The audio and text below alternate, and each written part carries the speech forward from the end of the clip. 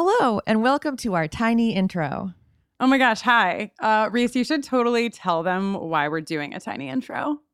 Okay, well, Kristen and all of you, we are doing a tiny intro because this is our very last episode. My dog just tried to jump on the bed and totally wiped out. Carol, come on, baby. You can do it. Here, I got you. Okay. Wow, I don't know how she's going to keep showing her face around here. We are doing, get your face out of my face. We are doing a tiny intro because this is our very last episode of To Ellen Back's first season. And so we want to keep you all in the loop about what happens next. For starters, just like Marina. That's a spoiler. This is a spoiler. Sorry, guys. Spoiler. Just like Marina, Kristen won't be here for season 2.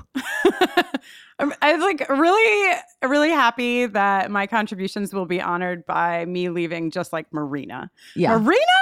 Marina. But yeah, guys. For the record, I think you're a much more fleshed out character. Thank you so much. You're welcome. Well, I've had the best time taping this season, and I hope, Reese, that you'll have me back sometimes. Will you, like, of course, maybe invite me? Like, I definitely will be talking about Carmen at least twice, I hope.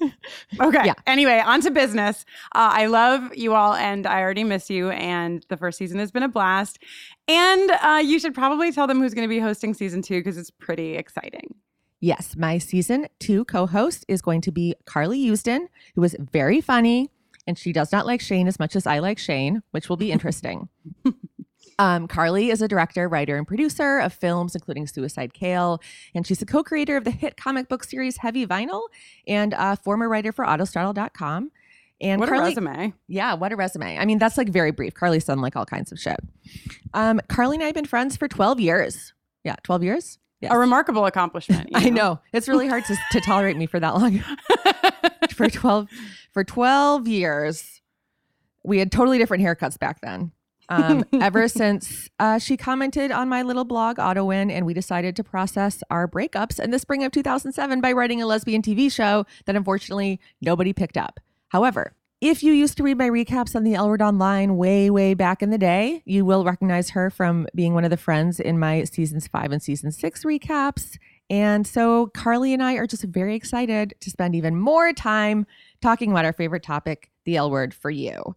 Yeah, you also heard Carly a couple episodes ago. Oh, yeah, Carly that's right. was a guest right here in this podcast. So you kind of know her already. Yeah, you kind of know her already. And if you're going to Comic-Con this weekend in San Diego, she's going to be there. You could meet her on Friday. Just saying, if you wanted to do that, you could do that. Crap. I won't be there because no one invited me to go to Comic-Con. You know what, Reese? Nobody invited me either. So fine. Or is it this week? I don't know when it is. Comic-Con. It's in San Diego. If you're going, you probably know when it is. So next week, there will be a little special episode with some of the Autostraddle senior editors. And then we will be off the week of the 22nd. So you should take that time to really just think about your life and your choices. Mm-hmm.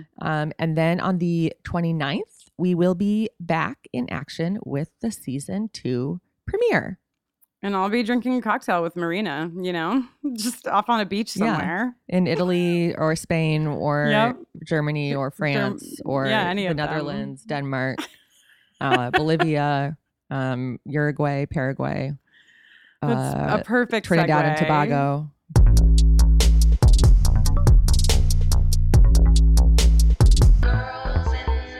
Topping, laughing, moving, fisting, biting, fucking, crying, drinking, squirting, judging, ranting, camping, writing, thinking, scheming. This is the way. It's the way that we live. It's the way that we live. And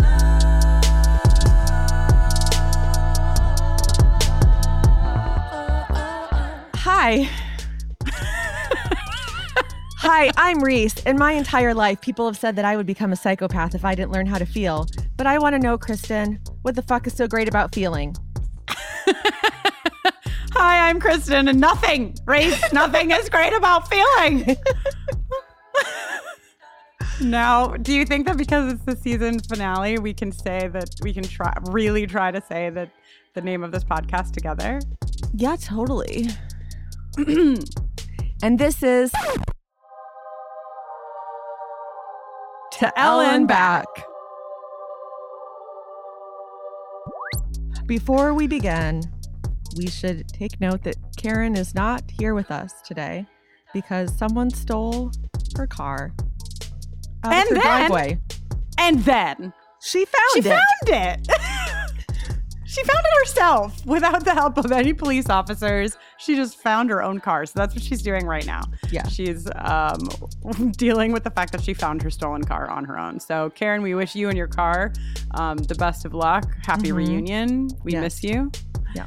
I should probably tell everybody that To Ellen Back is an Autostraddle podcast where we are watching and discussing the L Word, one episode at a time. And today is the finale, the finale episode of the L Word television program, season 1. It is called Limb from Limb. Oof. I do feel like my limbs were taken from my body. Yeah, a little bit, huh? This. Yeah, I feel a bit torn.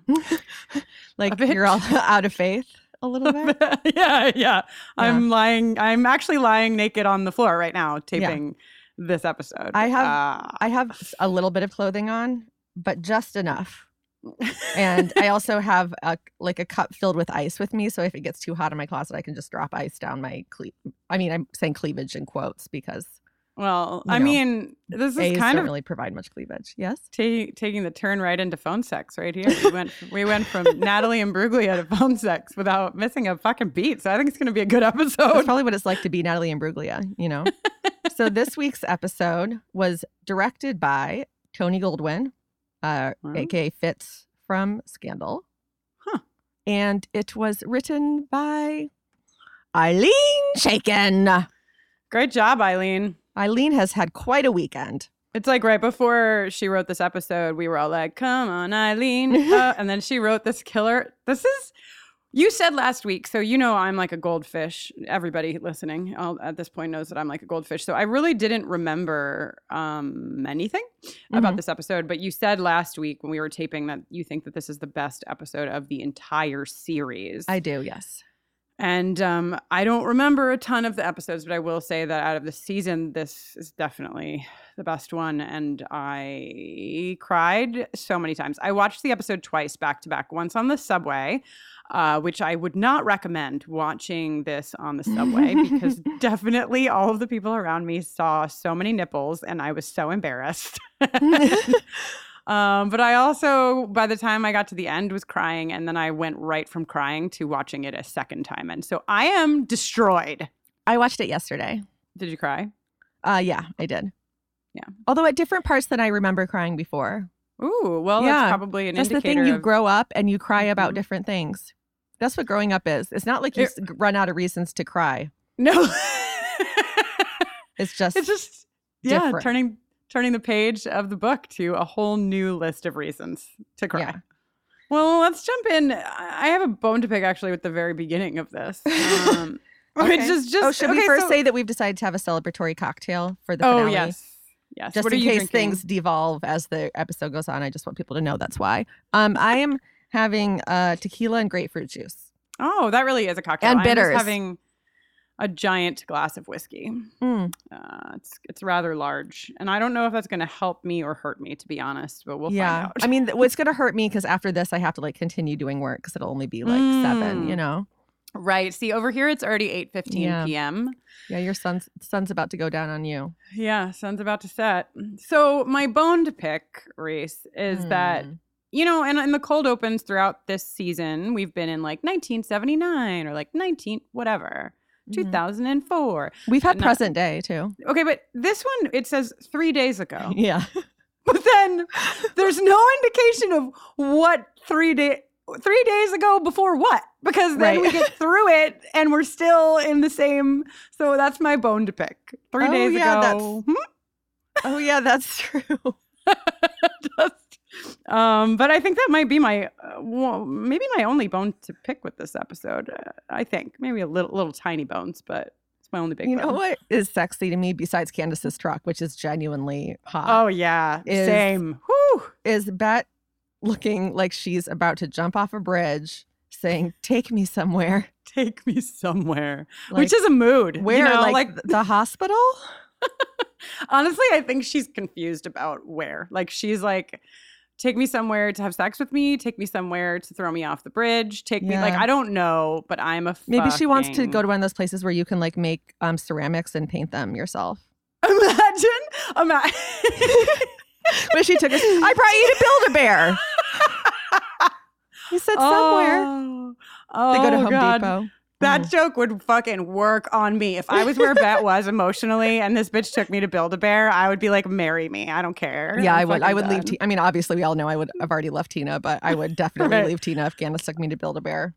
Oh, Although Candace does have suspect morals, I think we can say, but so does Bet. Yeah, they both do. I actually thought when we rolled out of the credits, and I'm skipping ahead a minute, but don't worry, we'll backtrack because they go to this B&B, if you will. But it starts with them like walking through what looks like a vineyard. And since I don't remember the episode, I was like, did she take her to a vineyard to fuck on the dirt? Like, I was so confused. I'm already dropping the first ice cube. It's hot as hell in here.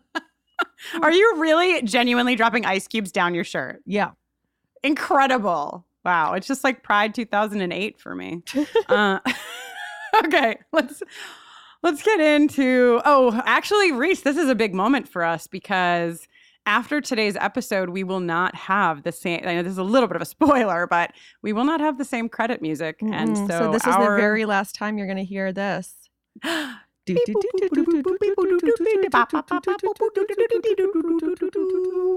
That's also, I wish that they had kept it going because first of all, Portishead plays during this next scene, and Portishead is like, it's like default sex music. If you can't think of what else to play, you just play Portishead. But it would have been funny if when they were playing with each other's nipples, instead it had been like beep boop boop boop boop boop boop boop, Would have been like a whole different kind of nipple play, I think. It was a Set to solid, that I don't music. know, half an hour of nipple play. It was so much nipple play. I know because as aforementioned, I was on the subway and I was like, this is like, and when you watch Netflix on your phone, you can like, similar to a podcast, like skip forward a certain amount. And I was so close to skipping forward. And then I was like, it's got to end soon. And then I just wound up watching nipples for so long. I was so embarrassed. So yeah, Jenny in and case Robin. you're wondering, whose nipples are being played with. It's Jenny and Robin. They've had sexual intercourse, which means Jenny has successfully had sex with a woman besides Marina. Yeah. Also, And- her voice is at full mouse pitch. Yeah. Do you think that's her pitch? Do you think It's that's like her like an post American orgasm? Like after Jenny has an orgasm, Yeah. she's like, "Oh my god!" Like it's just like 3 octaves higher. Her tiny mouse I know. voice. It is it's kind of an adult baby voice. Yeah. Then Robin just fucks her. Yeah. Well, Robin is like, she tells Robin that she has a date, and Robin's like, "I'm jealous," and Jenny's like, "That's good," and she's like, "Yeah, it is," and then they fuck. And then Again. Tim comes home with the newspaper. Oh, this kind of broke my heart. I know. He's like trying to heal and he's trying to like do the right thing and he sees them fucking and he feels confused and disoriented, but then he's like, I'm still going to leave her the paper. And it made me feel sad. Yeah, he was going to wipe his butt with the paper, but he was like, I'm just going to leave it for Jenny. That was his She inner loves arts and monologue. leisure. Also, Jenny reads the paper. Okay. Yeah, Jenny doesn't read the fucking paper, right? Yeah, no. Okay, so then we go to this B&B. Okay, all right. Yeah, What? you got stuff, huh? What? Okay, bed and breakfast is at least $300 a night. Mm-hmm. So why not go to, like, there's so many sexy hotels in LA that, I mean, are probably also that much, but you could also go to like you go to like a motel. There's hotels, there's like low budget hotels. Yeah, I don't think Bet is low budget is the thing. You know? She's not paying. Well, I don't think she realized that, but it's a good thing. You know, I just know don't if think you- of B&Bs. I mean, they're called bed and No. breakfast. You're supposed to sleep there and then have breakfast. Like that's Right. part of what you're paying for. Yeah, I agree. It's a lofty place to have an affair, but I really do feel that this is reflective of Bet. That she's like, I know a place where we can fuck, and it's like this. They have the best sprawling, granola. like- yeah. yeah. Because there's a straight couple there also who seem to be having their little Right? liaison. So it's like, is this like a no-tell motel for people who like really like, I don't know, gingham? If you're gonna have an affair and you like gingham, come to our bed and breakfast. The no-tell bed and you don't even need to Yeah. have breakfast. The bed and No- bed. The bed and go. Yeah, the bed and no breakfast. The bed and no breakfast. The only thing you have to eat is each other's genitals. Wow. It's a catchy slogan. Yeah, thank you. That's me. I'm a catchy slogan writer. So Candace pays for it because she's apparently done this before. She's like, you're not going to want that on your credit card statement. And I'm like, whoa, Candace. Yeah. Okay. And Bet cannot make it even up the fucking stairs before she's making out with her. And then, like you mentioned, the straight couple comes out. And I couldn't figure it out because I got the same impression that they were also having an affair. But then I was like, is it to just be like a straight couple that is actually using the bed and breakfast? And they're like, what are these lesbians doing making out on the stairs? And then Bet unclasps her overalls, which is a very, like that. I don't know if there's any way to do that sexy. No, I think that if also Candace's overalls are big enough where she could have just like pulled the straps down, she could have, which would have been a little bit of a sexier move. Yeah. But yeah, this reminded me of a session taught at 8 Camp, which was a submission for control freaks. Yeah. Which is exactly what we're seeing illustrated here. It is what we're seeing illustrated here because Bet obviously is like tries to top, but not very hard. No, she does not try very hard. And at all. Candace is like, you can't always be in control. And Bet's like, okay. Bet like giggles. Like she immediately is about like it becomes an instant bottom. She's like, duh, but she's been waiting for this her whole life. Yeah. It's pretty hot. Yeah, it is. There's a lot of very hot sex in this episode. I will remind you that I watched on the subway. Yeah. Okay. This is much like lesbian life itself. It's sex, crying, crying, sex, crying, an art opening that no one really wants to go to, and sex, then more and crying, and a dead cat. And the credits really, the theme song could have been just like sex and crying, sex and crying, sex and crying, sex and crying. First, Tina needs a plumber and a construction worker. This wasn't a sex scene, but Tina has never looked better. Tina has never looked better, and I have never liked Tina more than in this episode. She's trying to fix a sink. She's trying to fix a sink. She's trying to I like Tina scorned. I'll tell you what. I like her mad. I like her upset. I like her. She's doing like Laurel. Good job in this episode. I was pleasantly surprised because I was gutted by this performance that, we'll talk about more. But I agree. In this scene, I was like, yeah, Tina. She's got a Henley on. She's got her fry boots on. She's trying to do plumbing. Her and Oscar are like getting into the dirt to like build something for some kids, underprivileged kids. And they... but then they're like, well, we can't really do this ourselves. We're going to need a plumber and a carpenter. And I think we all know where that's going to go. We sure do. So also I just had a thought, like maybe the reason that Bet and Tina are struggling so much is that like this whole time Bet has just been a bottom and Tina's been a top and they were confused. Okay.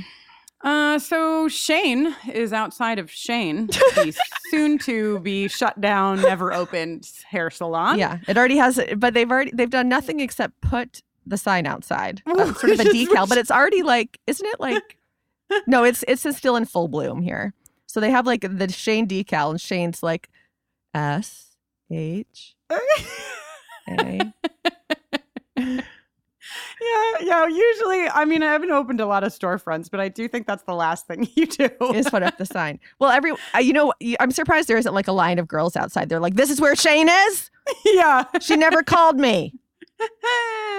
Oh, if only we could have seen the opening of Shane. And then Steve saddles up. Wow, Steve takes a hard turn from the L word to the Sopranos in this episode. I'll tell you what. Yeah. He's like, so you're fucking my daughter. I'm okay with it, but blah blah blah. And then he's like, Sherry's having a hard time, even though we're evolved, whatever. Yeah, but he's like, if you want to go into business with someone, you shouldn't fuck their daughter, basically. Right. And Shane is like, literally leaving. I mean, I do. This is my favorite episode, but again, I hate this kind of shit. Like, no one would confront someone about something like this and then literally refuse to hear their side. Like, just completely cut them off and not listen to a word they say. Right. Like, especially Shane keeps being when like, your daughter I did is not.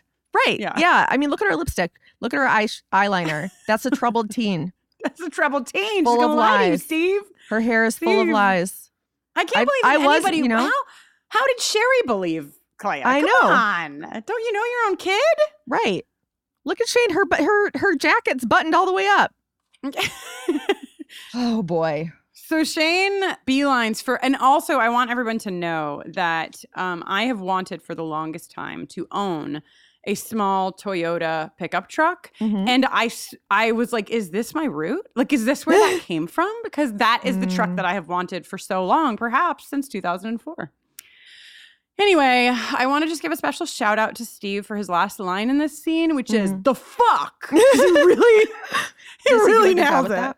He does a really good job. It reminded me of all of my Italian relatives. So, 50 points to Team Steve. Yep. So all right. Shane is in the truck. She goes right on over to Sherry to set the shit straight. She tries to get in, but no one's letting her in until Clea lets her in.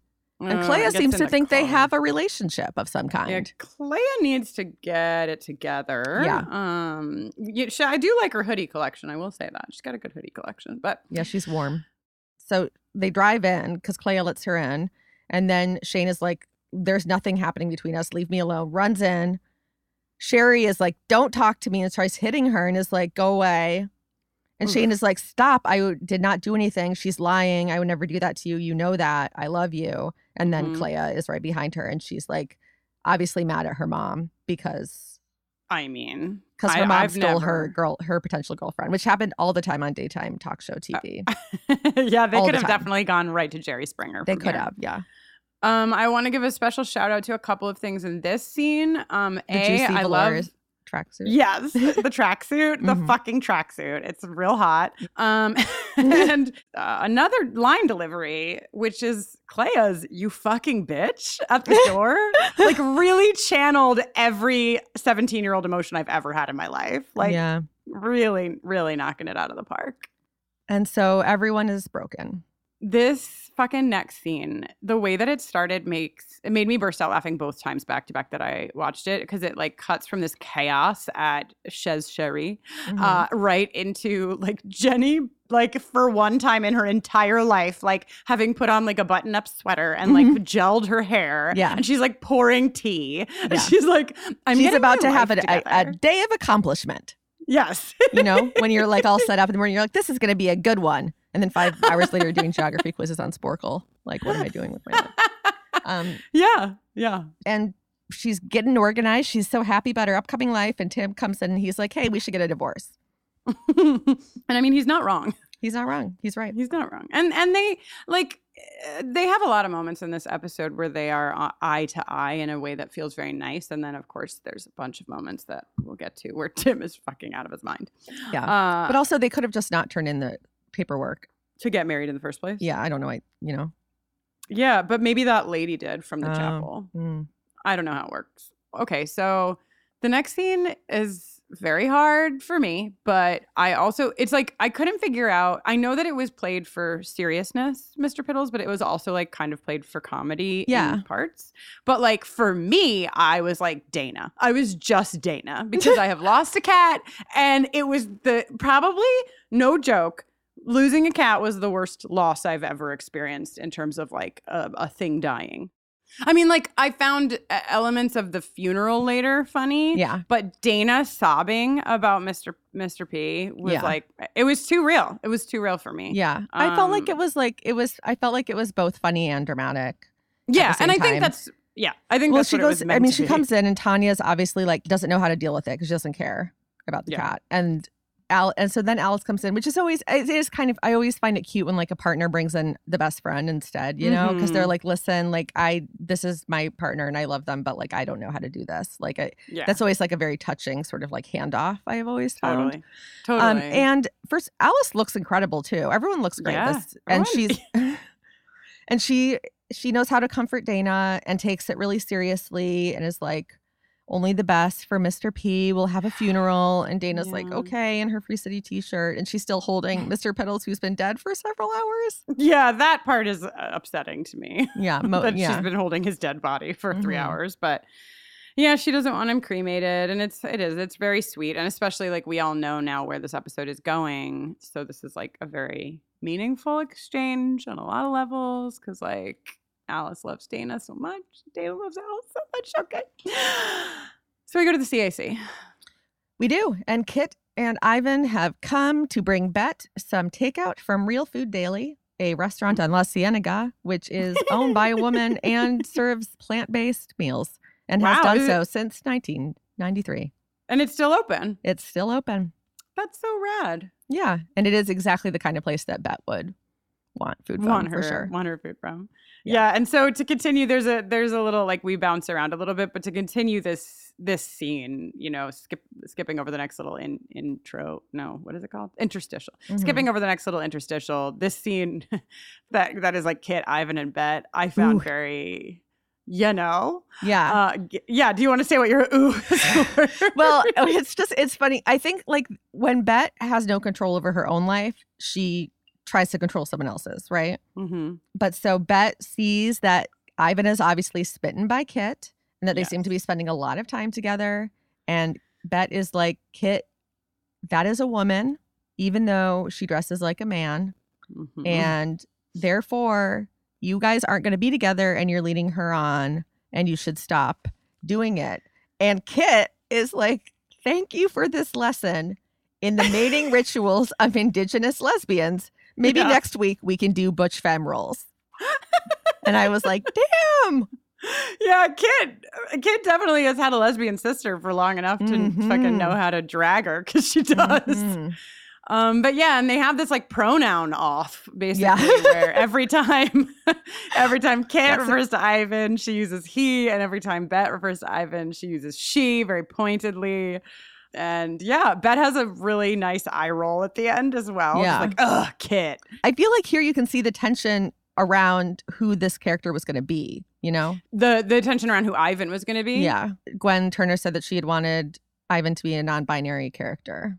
Yeah. So the interstitial that happens sort of like in between the CAC scene is Candace going over to, I just call it volunteer because I don't understand where they are actually. Like they're at this place. No, it's like a set they used for something else, I think. They were probably on the set of like news radio. Yeah. So Candace shows up and Tina's like, I guess you know what I want to talk about. Candace plays it pretty cool. You know, she's like, no, actually, I don't. Mm-hmm.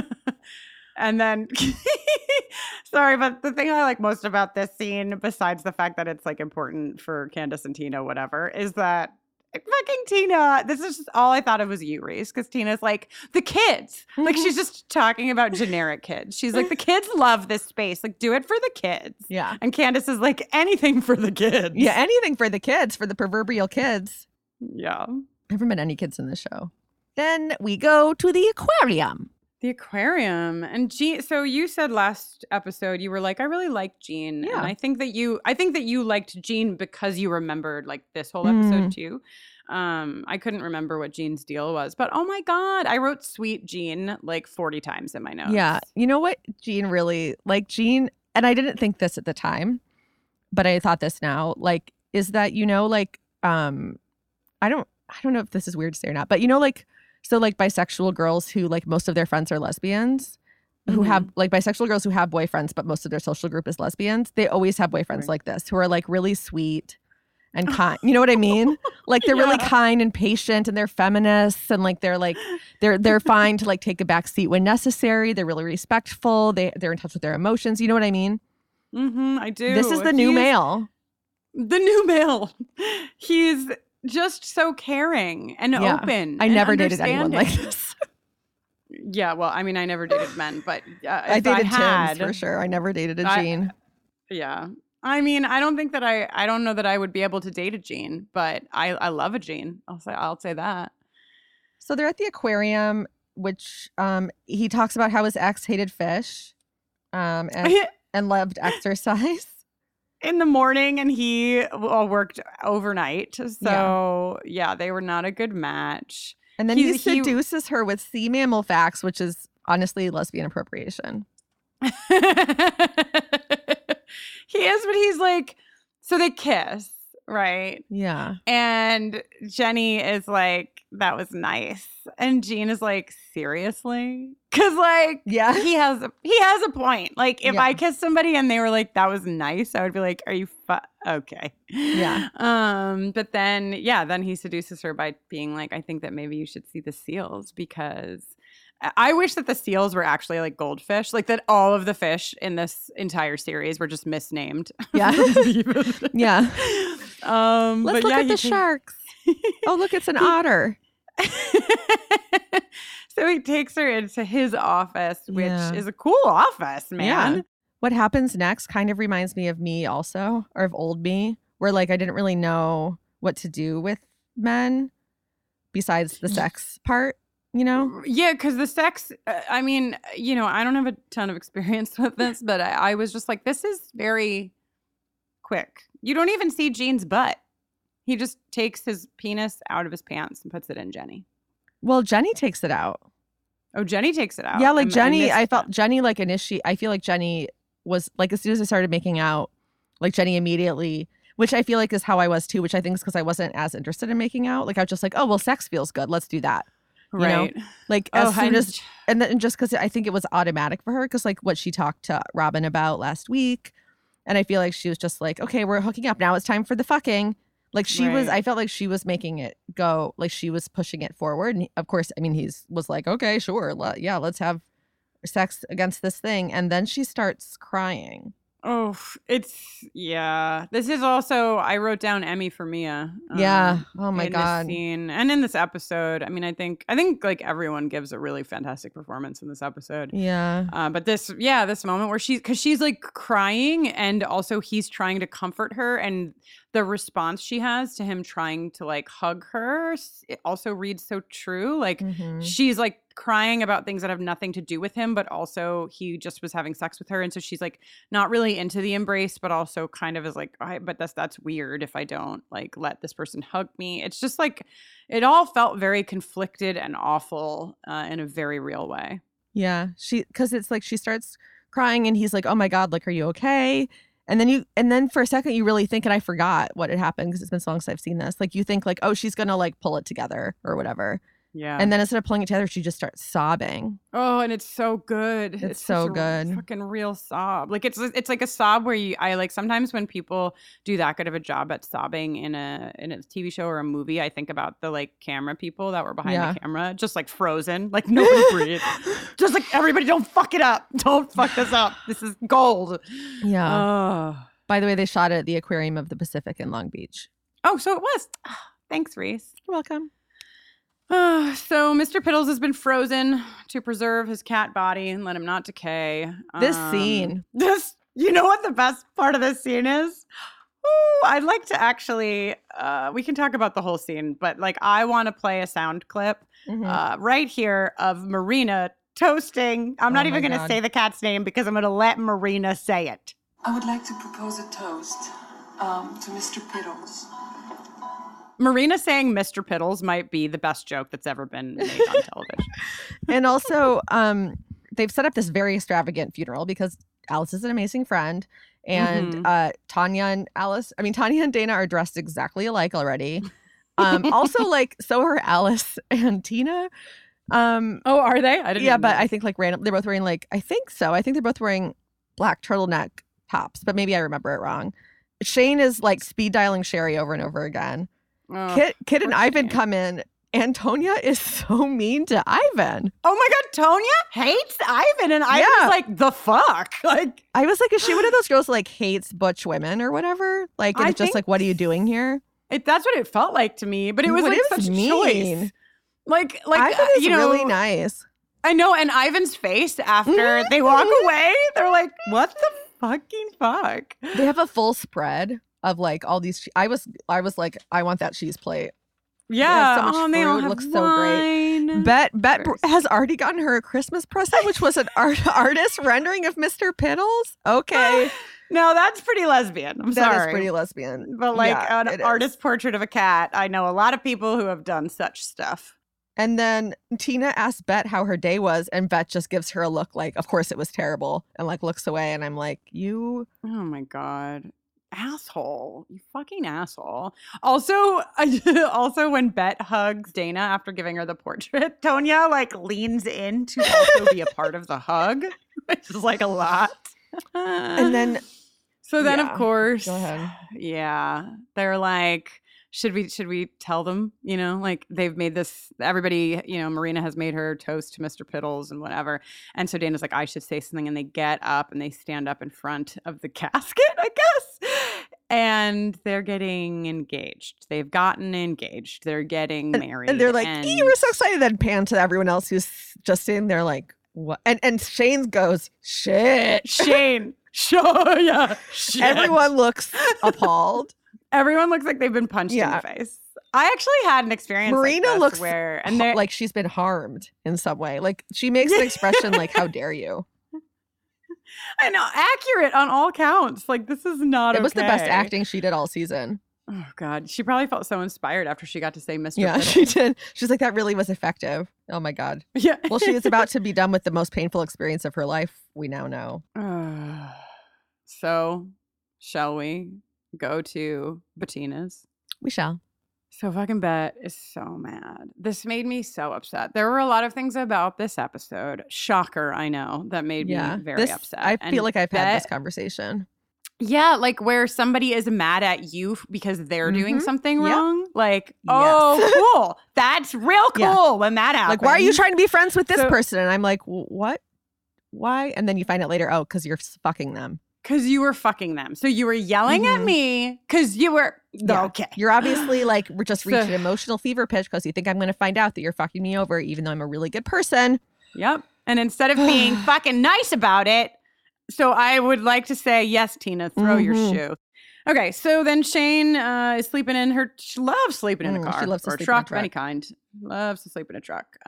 She's like, there's something about a truck. And the police officer is delighted to tell her that there's a restraining order against I would her like and to she's got to say, move her fucking truck. for the record, as someone who has tried to file a restraining order and was told she didn't tell you she was going to kill you. She only told you that you were going to die. Wow. There is no way in hell that family. It is not that easy to file a restraining order. You can have pages of emails filled with threats. You can have voicemail messages, especially if you're a lesbian and it's this time period. Wow. Well, that's good factual information. I've never tried to file a restraining order. You need to be able to prove, you need like a lot of stuff to file a restraining order. There's absolutely no way. Shane has done nothing that they would be able to file a restraining order for. Maybe they saw all the posters that were up around town earlier. Oh, yeah, that's right. They probably gathered evidence. They're like, well, this girl Lacey, she said you're a menace. God, doesn't that seem like 10,000 years ago? It really does. God, I feel like I've aged so since then. I feel like I have new wrinkles.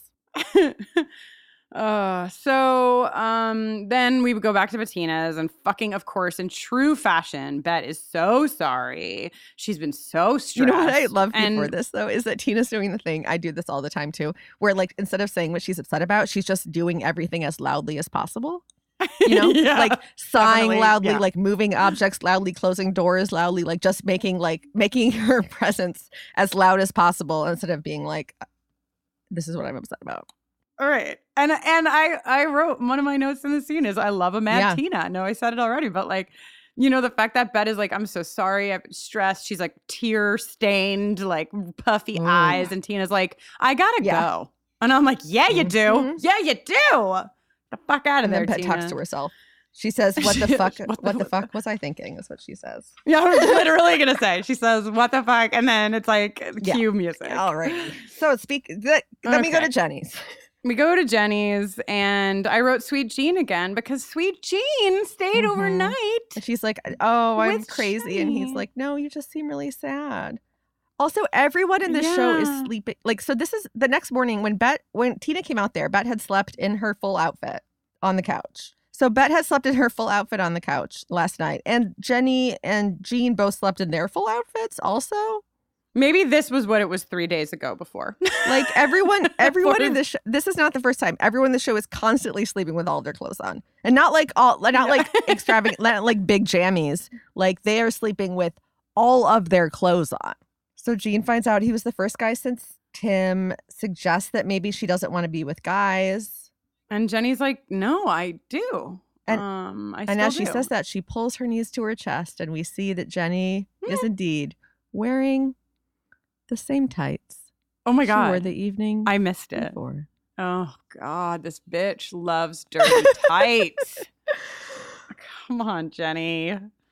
I was just about to say they were doing a positive thing for bisexuals in this scene, but then you said the thing about the tights, and now I'm not so sure. So she wants to see Jean again. Then we go to the planet.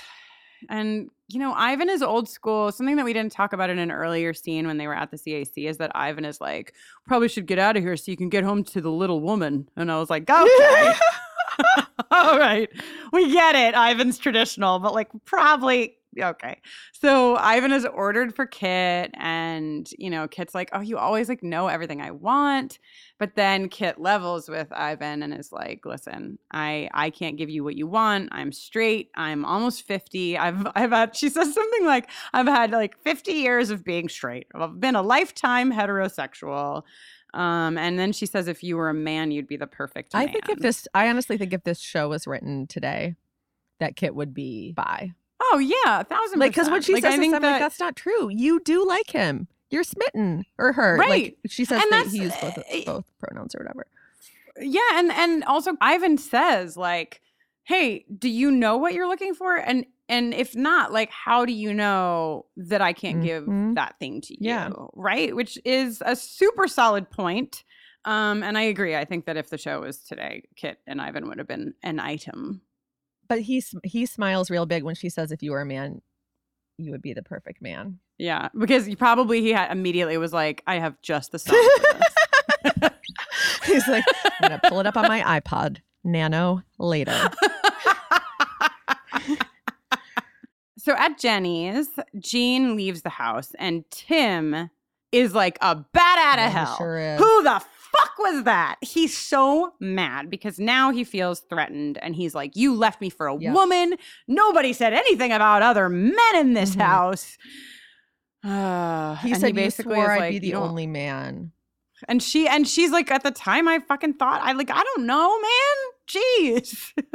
And he's like, you don't make me feel good. I want you out of my life. Is fair. And also I really like that, even though like he's really upset and whatever, that when he says like, I need you to move out, or I think Jenny actually says like, are you asking me to move out? Yeah. And it's like, they both kind of have this moment of understanding that like, definitely this needs to happen. And it does. It does. So then at the CAC, Bet's like, give me 45 minutes in my office. Oh, wait, but before this, really Bet standing in the exhibit area, and there's like a list of names on the wall of artists. And I was like, are those real artists? I mean, one of them is Catherine Opie, who we've already covered as a real artist that everyone's heard of besides Kristen. And then yeah, but I know all about Catherine Opie. There was another name up there that was another real artist. And then there was one name up there, Ross Welsh, who was actually the construction coordinator for the L Word in all of season 1 and in a few other episodes in later seasons. Oh my God. So do you think that he wanted I think credit? he thought it would be funny to put his name up there, and he's correct. I laughed once I figured that out. Good Easter egg, Reese. Good Easter egg hunt. You. So yeah, Bet goes into her office, leaves the door cracked, and like she doesn't need 45 minutes, folks. She needs about 3.5 minutes for this fucking that happens. But Candace walks. What is Candace wearing? What is Candace? You don't wearing? remember? Is she wearing? Her pants are like no, it's over? A vest. It looks like she's like dressed up as a Ninja Turtle for Halloween, but it's like tan instead of green. I do. She walks in that vest, like and Bet wants to fuck. Yeah, Bet does not care. She could walk in wearing like a Barney suit. I mean, if they're gonna have sex, at least take the vest off. I was offended. I couldn't think about. It was a hot scene, but I was distracted. Yeah, she kind of looks a little bit like a Teenage Mutant Ninja Turtle or something. It's terrible. It's a sin. Homosexuality is a sin. But I'm straight now.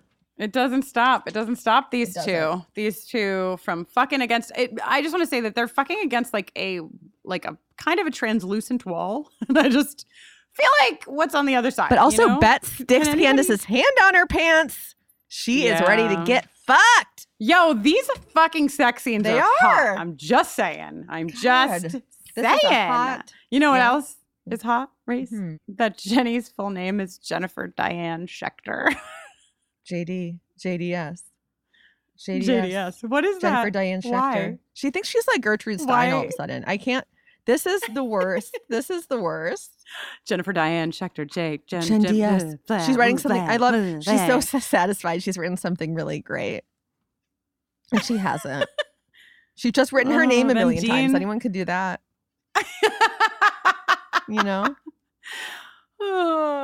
So Jean walks in looking like straight out of Interview with a Vampire, which I'm into. I'm like so into it. I was like, yeah, Jean. And he's like, yo, it's probably like 9 p.m. And Jenny's like, what time is it? I was busy writing. I lost track of time. I was writing my name with curly cues over and over again. I was shading it in. And then we cut to the crying game, but it's in Bette's house instead, and she's crying in the shower. Tina's like, you're so exhausted, you deserve to fall apart, and if you do, I'll take care of you. And then I have a lot of things in this episode. The fact that Bette is fucking Candace, and what she decides would be a great plan is to tell Tina that she needs to have a baby with her is very fucked up. It sure is, yeah. Because she's like, we need to do this so that I will be cemented. So that I'll stop. Yeah, like the only thing that will stop me from doing what I want to do is if we have a baby. If we have a baby and bring a baby into this fucked up relationship. Oh, Bet, I want to flicker. I want to just take my one finger and put it by my thumb and release it and flicker right out of the fucking get out of here. You know what? Tina's like, I need time. So Tina needs time. Ivan, there's like this interstitial. We leave them and Ivan picks Kit up, which is really just to show us that Ivan has like gone full drag for the outing to Provocations. And then we go to the CAC and we're here for a minute. A lot's going to happen. Buckle up, all of our listeners, because perhaps stand outside, drink a glass of wine outside in front of the street like everyone else is.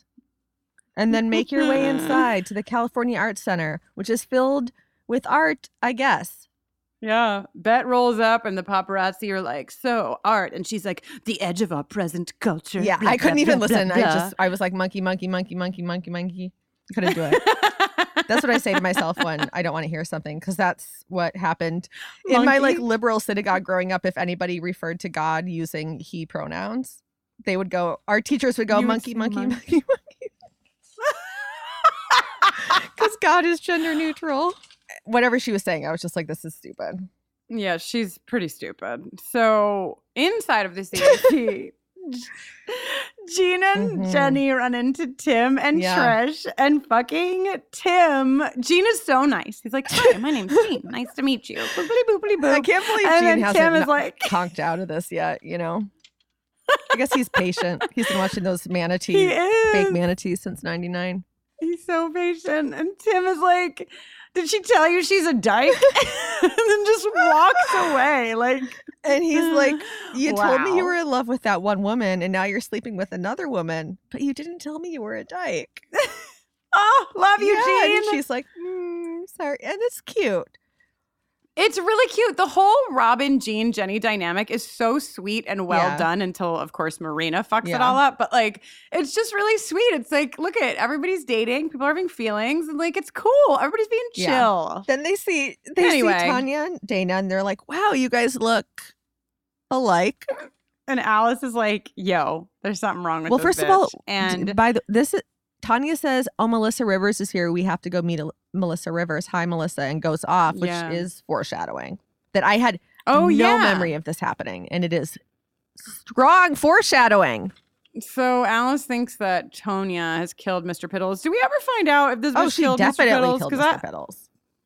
Right? She definitely did. She killed Mr. Piddles so that Dana would be emotionally fragile and want to marry her. Because also, like, they have been dating for 5 minutes, 2 weeks max, and now they're getting married. Like anyone, this is insane. I mean, it's gay, but it's insane, right? And also, like, I feel like, and I understand why this scene is done the way that it's done, but like in reality, I think that Alice was on the same page with Shane, and like I think everybody was on the same page, but in this scene, you know, Shane's grumpy because of Sherry Shane's being and whatever about it. Right. And she's just like, oh, yeah, she fucking killed Mr. Piddles because she wanted him out of the will. Like, drop it. And she just fucking bounces. Yeah. And Alice is like, what the fuck? That was mean. But of course, it was mean. But it also, I think, shakes some shit up for Alice that we'll see later. You know, like, I think she is like kind of exploring why she is as mad as she is. But in real life, like, everyone would be mad and alarmed because also it is a real concern. Like, is Tanya trying to marry you to take your money? She literally just met you. Yeah, it's fucked up. So then Steve is like, I'm going to literally murder. I've now a full mafia character, you know, like if there's not a street you could walk down where you'll be safe if you go near my family. And Shane does not give two shits. Shane's like, cool. Shane's like, cool. I'm going to follow your wife into this mirror room over here. So, whatever. Candace has switched into a white vest, which is quite nice. It's pretty nice. With the little necklace. She's there with Michaela.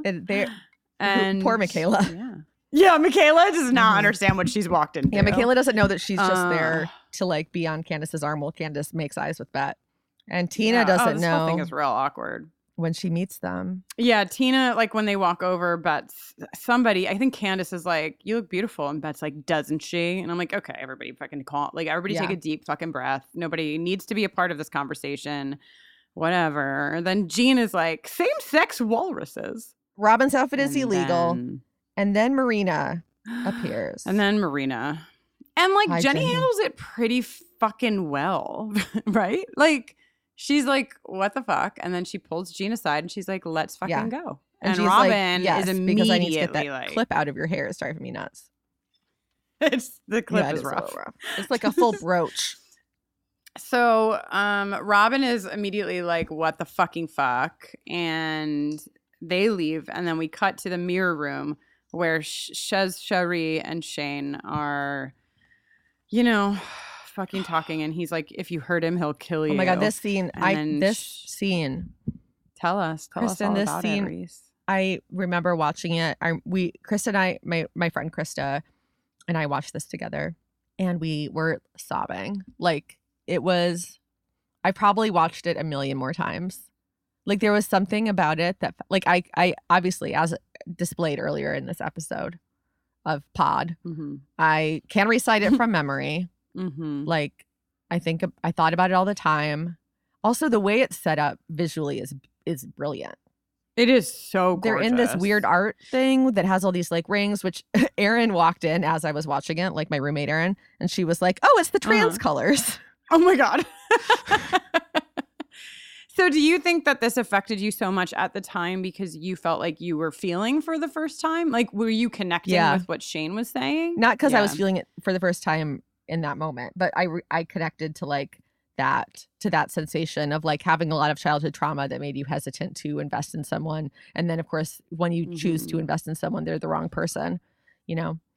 But also because I was invested, but also it had nothing to do with me. I was genuinely invested in their story, you know? Yeah. And also like, I mean, it is heartbreaking and it's a brilliant performance by both of them, you know, like with Shane saying like, you know, I've had feelings and it feels like my heart is just being like ripped out of my chest. And that whole like, you know, Cherie has this whole monologue about how could she have ever thought that this would be anything? Was she going to leave all of this stuff for what she calls a little love nest with a 25-year-old hairdresser who barely has her foot in the door? I hate myself. I know all this. Assistant. Hairdresser assistant who barely has her foot in the door. But Shane's like, I could swear you felt the same way. And she's like, well, what if I did? What if I felt more alive with you than I've ever felt in my life? So, which is her confirming like, yes. That it's true that they are in love. It's like a modern day Romeo and Juliet. They're in love, but you know? Cherie can't do anything about it because she's not going to leave her husband or her shitty daughter. She's going to go to Paris with her daughter. Generic old Paris. They're going to go to the Louvre. They're going to have a great time. They're going to eat bad food. It's going to be great. Bonjour. Cherie's going to think about Shane for the rest of her life. Is. Well, this isn't her. Yeah. The truth. Anyway, so that scene was very affecting. Also, Shane looked hot during the scene. She was wearing a cute outfit. And like Shane crying. Is hot, and also this is like this, I mean, not so much anymore, but this was like my Achilles heel with characters. Spike is the same way. Yeah, I just did a whole segment on The Storm, which is Joanna Robinson's podcast, where they're now doing Lost, where I talked about the character of Sawyer.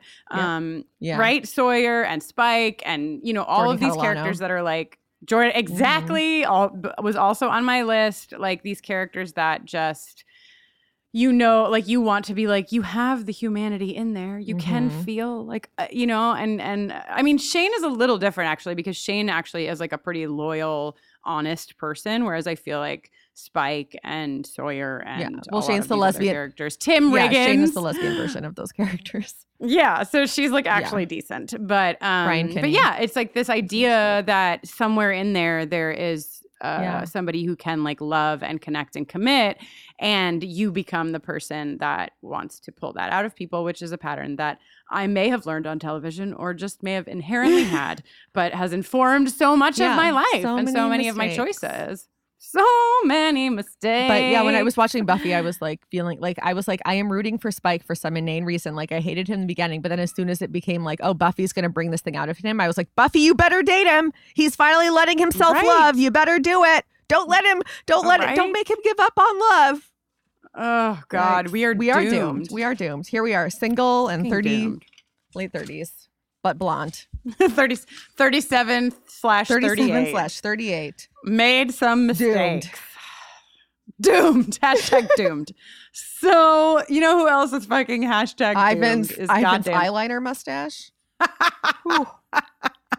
Yeah, Ivan's eyeliner mustache, but also Tina. Do you think they had any real drag kings on there to do his makeup? I don't think that they I do not think that they did at all. So yeah, Kit and Ivan are sort of like, hey, tell Bet we said goodbye. She's like doing important stuff, and Bet is doing important stuff with Candace in a room enclosed in glass, which seems a foolish choice, an unwise choice. And Tina watches. She watches and this like Bet like finger Candace's necklace, and then like the way like the physicality is like brilliant. Like it's just these couple little moves of like her picking up her necklace, turning away, and doing that like grabbing of the hand as she walks away, where you know they've fucked. Like there's no way you would ever hold somebody's fucking hand like that unless you have fucked. And Tina's face, I mean, like, listen, Laurel Holloman, you know, I've really given her a lot of shit this season, but she does a great job. Like just the look alone that she has at the end of this scene is gutting. Yep, it sure is. So then we go underground to the underground economy of West Hollywood. I want to say we've talked a lot about music in this season because the music was not licensed, and if you watch it on Netflix, it's not there. And I wish that I was a more right. That's exactly, because when this happened, I was like, oh my God, what's going to happen? Like, is Ivan going to lip sync to like a song with the wrong words? But they must have gotten the rights to a couple of songs for this finale. Another Leonard Cohen. This one. Yeah, I'm your man. Honestly, so I loved this scene when I first saw like this. I loved this. I love the song. I love this. Like I watched this scene a million times. I thought it was so cute. Like now I think it's like a little cheesy and ridiculous, but I loved it. I thought it was adorable. Yeah, I thought it was adorable at the time too, and I remember it. Like it's one of the scenes that I really remember very vividly. And I think that probably part of that is because of what the Ivan Kit dynamic underlines, which is this like, listen, what is it even about, right? Like what are we really talking about at the end of the day? Like if I'm making you happy, I'm making you happy. Let me make you happy. Yeah, like you want me to be your man, I'll be your man. And it's also like, I think Kelly Lynch is a great actress and Pam Grier is a great actress because pulling off a parking garage lip sync dance scene is pretty fucking hard. Long. It is long. It is the whole song. He does fake boxing moves at one point. Like she is like, they have like a camera that's like going in circles. You know what I mean? Like they really invest in this scene and they pull it off, and I loved it. I thought it was hot. And I thought they should have fucked on the roof of the car. They definitely should have fucked on the roof of the car, just like Joyce and Giles and Buffy the Vampire Slayer. Absolutely. All right. So then we go back to the tool shed. Robin is like waiting like a creep. Yeah, with like a flower house. she stole from someone's garden, which is a recurring theme. Yeah, everyone's fucking with nature. I don't care how romantic. I don't care how romantic you want to be. Don't wait inside somebody's house. It's creepy. And she's like, but for what it's worth, I was going to dump Marina anyway, which is like, yeah, of course you would, because you guys have nothing in common and Marina is acting like a psychopath. Yeah, and Marina is out of her fucking mind. And then she's like, also you should, so I wrote down at first, listen to your message, but then I actually listened to what Robin said. And she said, listen to your phone machine. She did? Your phone? I wrote down answering phone machine. I was maybe, it was you wish she said answering. Yeah. It was. She said phone machine. I think I'm going to ice cubes down all of my body parts at this point. You do that, and we'll let everybody else listen to. We have to play this message because we've. Yeah. So tune in, listen, enjoy. Jenny, it's Marina. I'm sorry. Seeing Robin and bringing her tonight. I think I'm in love with you. I know I am. And I would do anything to have another chance. Oh, fuck. But so first of all, Jenny wins. I would love to be Jenny in this moment. You have 2 suitors in your tool shed. Everybody wants a piece of Jenny, man. And the girl who broke your heart is like, I'm in love with you. You know, she's on the come up. She has, maybe we played it as a part of the sound clip actually, but the way she says, oh fuck, after that fucking message plays is unbelievable. Emmy for Mia. Oscar for Mia. Pulitzer for Mia. So yeah, you're right. She fucking wins. She's like, you know what? I want both of you to fucking stay here with me, and I want to play board games, and I want to have a good time. Yeah, it's cute. It's really cute, and it's really powerful. It's A+, Jenny. So at Bettina's, this is okay. So this is the most intense sex scene ever. Ever? Yeah. And ever. I mean, like visceral and it starts visceral too. Like before it even gets to where we get, it begins and it's like Bet is walking in. She's taking her clothes off. She's wearing a Selena bra. It's pretty hot. Her bra. She's wearing high-waisted pants, so she's ahead of the times with trends. She's already in 2018. Right. But they just like really take their time with this, where she's like at the closet and she like, you see her like feel it. And this is so accurate, right? If you've been with somebody as long as these two have been together, like, you know, like nobody has to say anything. And Tina is on the couch and Bet sort of just like looks at her and she says like, I know, I saw you. Oh, this fucking scene. I don't know. You talk about it. It killed me. This scene was too much for me to handle. First of all, Tina's sitting real butch over there. Yeah, she is. Her legs are like 40 feet I know apart. Everything. And now I will kill your family. And Bet's move is to try to embrace Tina, which is like, girl. No, man. No. And then Tina starts screaming. This is like, what's crazy about this scene is that Laurel Holloman Emmy's this scene and like flops so many other scenes. I know. I mean, this, like, I would love to know, maybe we'll get the chance someday to learn more about what happened here.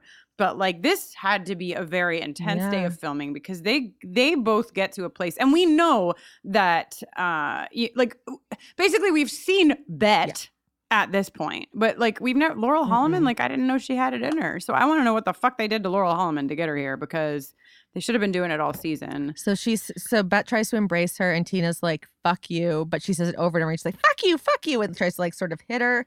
And then they have sex. Then she slaps Bet in the face. Yeah. And then they have like fighting, angry, sobbing, brutal sex. Like where there's like one of them is sort of like pushing the other and then the other was like, you get the impression through this that they've had like rough sex before, like that this isn't like a thing where they're like, oh, like this is, you know, like that they've done this because otherwise it would be horrifying. And it is like they've done this, but it's like desperate to a point that they've never been. But I agree, like especially like when it like starts where Bet is being aggressive in a way that's like upsetting. I mean, this whole scene is just like very upsetting because no one should be doing this kind of thing to anyone in this moment. But also like as a person who's lived a life, like I've definitely been in places Yeah, like this same, for before. sure. Yeah. Right. And like when Tina sort of like turns the tables and is like then the one on top of Bet And pushes like Bet inside of her. bites her. Yeah, when she like bites her Yeah. fucking ear, whatever she does, it's just like you can tell that's a move, like that they've had sex where Tina has bit Bet Yeah. before, right? Like it's not like, exactly what you said. Like it's not Mm-mm. new. It's just that like now it's being informed by so much, and also like as someone who has moved through the end of a marriage after also having a pregnancy, like I feel like when I watched this scene, obviously in 2004, I had not even a hint of a reference point, but there's something about the way that like Tina is sort of like owning her body and like having Bet like touch her body that also to me was like vividly rooted in some of the ways that I felt as my marriage ended, which was like not just about sex. It was like this cellular ending that I just forget it. I was like, who made me do this podcast? You. Is what I thought to myself. Me. I did. Because I didn't know. It's like the time in my life when being a gold do this podcast. Well, my goldfish memory had no recollection of like the journey that I would go on in this episode. Fuck, man. Fuck. Yeah, I think when we've ranked like the sex scenes in the L Word, this is always like up there, which I guess feels a little crass because it's not like it's like hot, because it's not, but it's just so fucking real and so there's brutal something and like so hard and so heartbreaking. This is It like goes I'm not beyond, like usually the L Word doesn't get that complicated. You know what I mean? Yeah. Most shows don't get that complicated. I mean, a lot of No, shows that's do, like 6 feet, shows like Prestige TV gets complicated. This, like the L Word gets very complicated here in a way that's a little bit risky, and it works. Mm-hmm. It works, and that there's like I don't know how to say this sentence and like deliver it as seriously as I mean it because I feel like it'll sound funny. But there's like a moment in this scene where Tina is on top of Bet, and I don't know if she's yelling or what she's doing, but she's like very upset, and her like boobs are just like fucking bouncing, and it's like not funny at all. It's like, oh yeah, I have been there, you know, like. Where you don't like, even care that your boobs body. are bouncing all over the place. No, you're just like, I am so mad. Like, and that is like not something that I mean, I have definitely not watched every television show or every movie out there by a long shot, but like I have never seen anyone capture that out of a queer relationship in what I've seen. You don't, because we don't have that many shows that go this deep into a lesbian relationship because they always have to cut back to the straights. Which is why it's, I mean, it's funny, like, we've said, and Eileen Shaken has said that she thought by this point there'd be other shows like this, that it wouldn't be, the L Word would have still been the only one that really like had, 5, 6, if you count season 6 seasons of a lesbian ensemble, but like that really like showed the whole like life cycle, which is the name of a later episode of this relationship. I don't know. This scene is incredible. And like, obviously also, Tina's dress was probably real expensive and she just ripped that bitch right off. Ripped it. Tina looked nice in that dress. She just ripped it.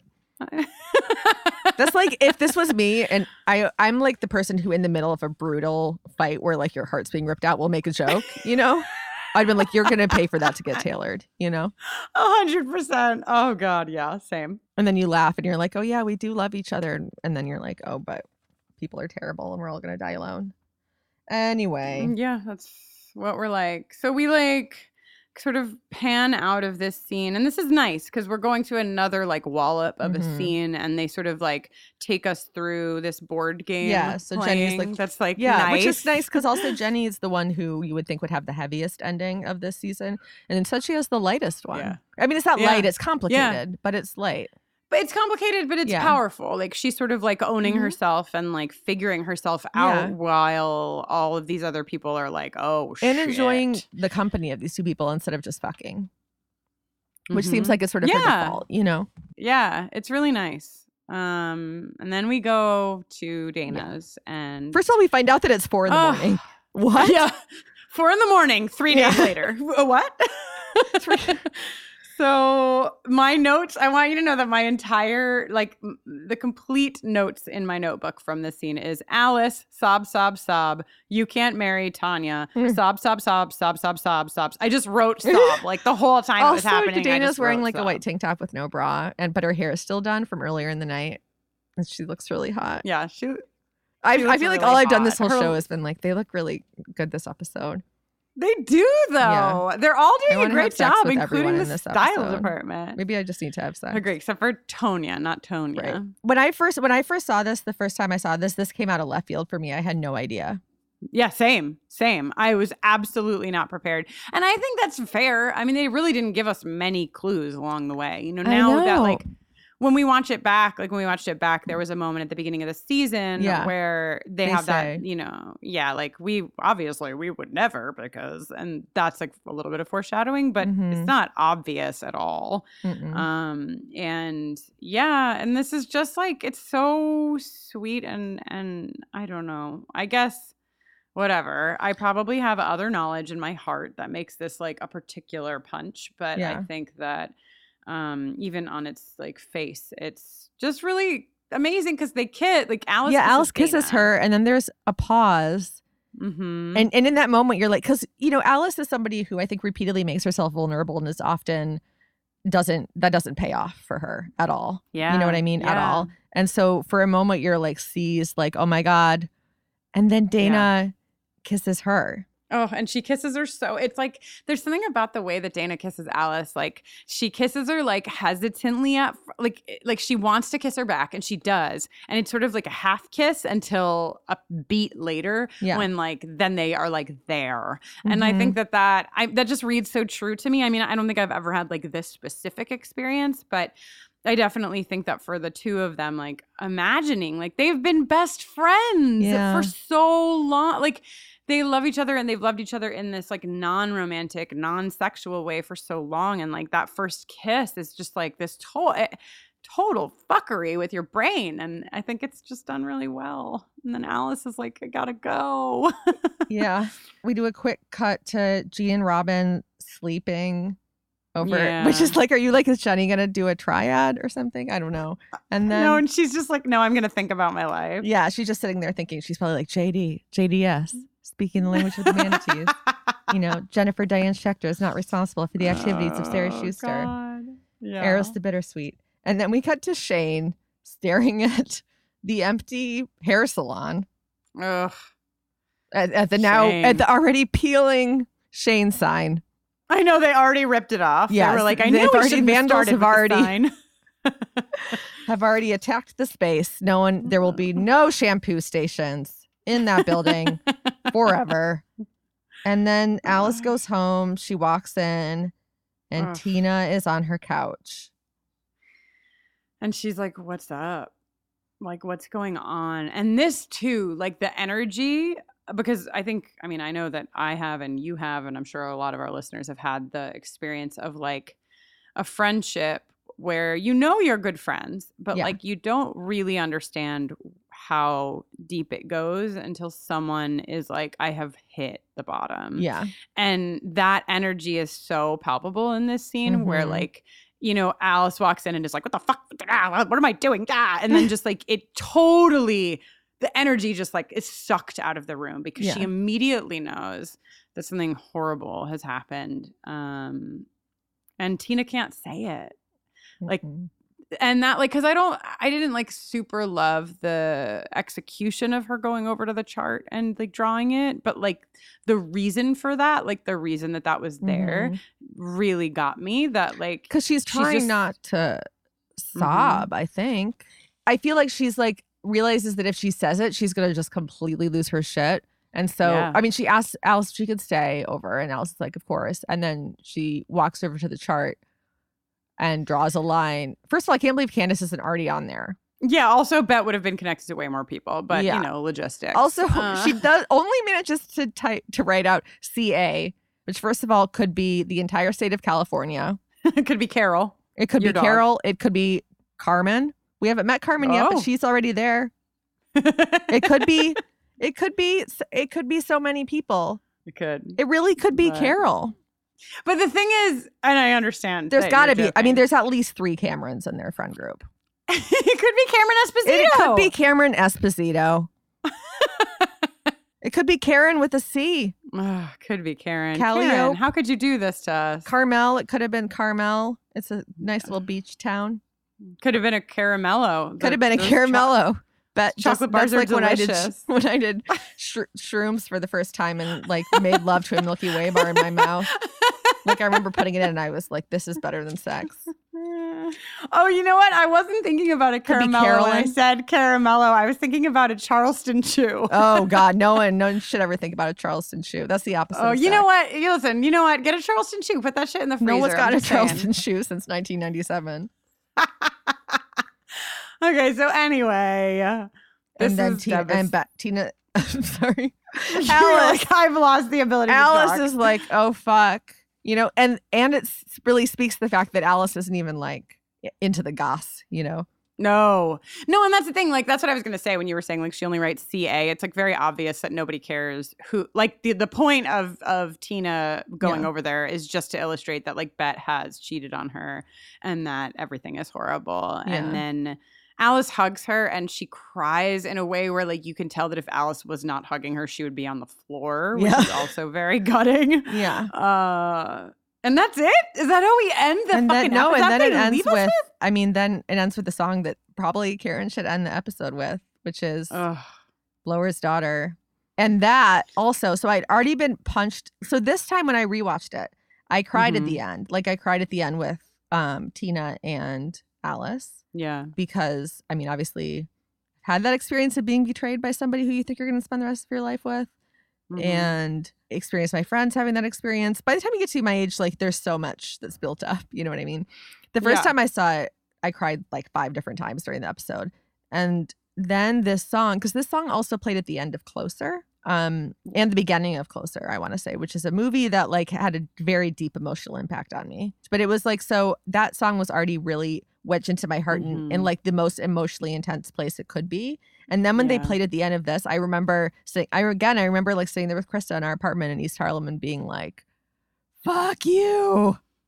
Yeah, no, I mean, the devastation in this episode is like very intense. And I think it's a perfect finale. It sets a lot of things in motion. You know what I mean? It's like I was just gonna say it's beautiful, and it makes me like angry that like one time when I was in college, I was failing my class in the history of theater, and I wrote my final paper and I did a good job on it. And my professor was so angry with me because he was like, you were capable of this the whole time and you like just fucked around. And that's kind of how I feel about this. Like, if you're capable of this, why are you giving us these other fucking bullshit episodes? Like, deliver. Yeah. It was funny. It was sad. So many things are put in motion and so many things are, I don't know. It really like, you really felt like, I think part of, like everyone's like season 1 is the best season, and that's true. Like every individual episode is like high quality. Not everyone, but a lot of them are very high quality episodes. But I think part of the reason why, especially in this age where most people are binge watching rather than having watched it at the time, if you binge watch this season and you end with this finale, you're really going to feel like you've really been through it with this cast. Yeah. And also, you know what else this episode was super light on? What? Marina. Oh, yeah. Fucking Marina. I think we're all just over her. Because she was empty. She was a cardboard character. Yeah, they went for all the characters that like really had us, and Marina was not one of them. There was more Tim than Marina because he was honestly a lot more fully realized. Oh, totally. I think Tim was like at least doubly realized as Marina. I mean, do we ever understand Marina? I don't think so. No, we don't. But now we know from Karina Lombard's Instagram account that the L word was the most painful. Oh my God. I texted her. She has not returned my text. What do you mean you texted her? Okay, hold on. Catch everybody up in case they didn't follow you on social media. Oh, okay. They might not know what you're talking about. Oh, right. So first of all, if you're not following To Ellen Back on Instagram, then you are one of the reasons that we are not at 3,000 followers, and we are almost at 3,000 followers. And like, you should follow you. It's not that big of a commitment. I only put up things like once every now and again. I put up an incredible account. It's an incredible and like account. who knows what's going to come next on it. But yeah, who knows who's going to come next? That's generally the feeling of the show. Like, who knows who's going to come next? Like, I didn't know that so many people came this episode, you know? Robin came, Jenny came, Bet came, Tina Candace came. probably came, Tina came. Yeah. God, so many people came. Probably Jean probably came. Yeah. I bet you Trish Mr. Piddles came to They God. probably went home. Oh. Wait, we forgot to talk about how he was frozen. Yeah, no, I mentioned it very briefly, but yeah, he was frozen. Oh man, Okay, the fish so came. the fish came. The manatees didn't come because they are not on the show, but the beluga whales probably came. Yeah. So what were you going to say? Follow you on social media. Follow the Instagram. Yeah, follow my Back. Instagram. I have a Twitter too, but I'm not keeping up on it. Let's be real. Because I'm not good at Twitter. I never have been. But tell them about Karina Lombard. Yeah, so Karina Lombard, y'all, has been, she decided to celebrate Pride by posting a picture seemingly from her window of the Pride parade outside of her window. I don't know. I don't know. She lives in Venice, but she's not in Venice right now because there wasn't a Pride parade. LA Pride was 3 weeks ago. Although I guess Venice might have listen, I don't know. I don't know where she was. She was in France, Italy, Spain, and Germany. All of them. She was in Love Language. She was in Love Language Land, which is a new attraction opening at Epcot Center this fall. And she posted this picture, a video, and was like, I have stood up for LGBT pride forever. I'm not quoting verbatim. This is just my vague memory of it. But the L word was the most painful experience of my life. First of all, every word in this is hashtagged. Every word. Every word. You have to go and look because it is unbelievable. Do you think that she wanted to be on the gay pride parade float in New York and they didn't ask her to be? Like, do you think that she, like, what is she talking about? I don't know, but she kept editing her caption over the course of the day, which was thrilling to me. And she updated it to say that eventually she updated it to say hashtag deal with it at Jennifer Beals. And first of all, is that not even Jennifer No, Beals' it's not Instagram? Jennifer Beals' Instagram. It's a fan account. It's a Jennifer Beals fan account. Oh God, it's so good. That's so good. Oh, Karina, Jennifer, what are you doing? At Jennifer Beals. At Eileen Shaken. Edited 3 hours later at Showtime. Oh, she's mad. She's probably mad. First she'd added Eileen, then she added, like, it was over the course of the day. So she added Eileen. Also, Karen promised me that if she got her car back, that she would get her license plate that said, that was our new abbreviation for deal with it, Jennifer Beals, that she would get that abbreviation on her license plate. So she doesn't I'm going to send her money to do it right now. All right, Karen, get it together. Fucking get your license plate together to Ellen back. Deal with it, Jennifer Beals. Which also, like, Jennifer Beals. Unbelievable. Who's never had an issue with Jennifer Beals? She's never done anything offensive in her life. So wait, you said I mean, I'm going to be the journalist in this exchange here. You said you texted her. Oh yeah, I and DM'd her. Didn't respond. I DM'd her. What did you DM her? I just told her that I was a journalist. And was interested in knowing more about what happened. I'm gonna IMDb this bitch and get you some another content. inside. I was told that she has been deleting negative comments on her Instagram, but also her Instagram comments are all people that are like, "Oh, like you should say something like you're my favorite character," and I'm like, "All you guys are wrong." And everybody's just blowing smoke over there. Yeah, and then she wrote back to some people on it and said, like, thank you so much. It has been a long road. First of all, again, thank you, hashtag, so much, hashtag. It has been a long hashtag, road hashtag. Stop. Does one say God. hashtag nothing and keep quiet or speak up? And everyone's like, Karina Lombard, don't stay silent. Merci. Okay. You need to not DM her. You need to reply to her. Oh, I have post. some dignity. No, we demand it. The listeners of To Ellen Back demand it. Get to the bottom of this. But she basically made it sound like she doesn't like gay people anymore. I mean, she has said in interviews that she thought she was bisexual until she was on the L word. And then she decided she hated women. Oh my God. Yeah. I mean, she's not an ally. think we can all. She's no Taylor Swift. Just kidding. All right, Reese, do you have an L word? Wait, we didn't say where to follow us. Tell people where to find you. I don't know.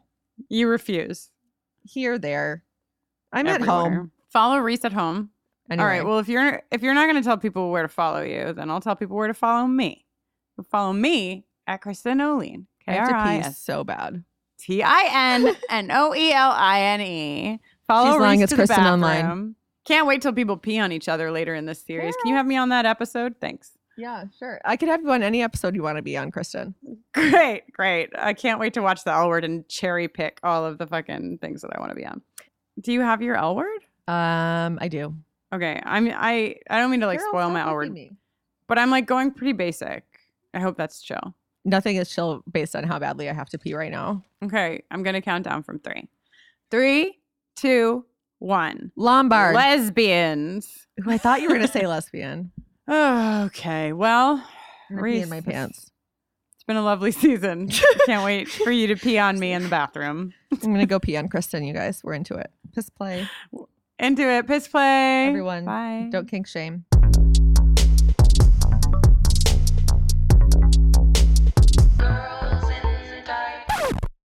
And so it is, just like you said it would be.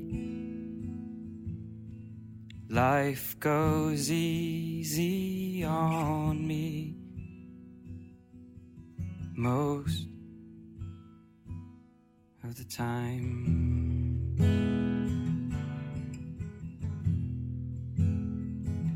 And so it is, the shorter story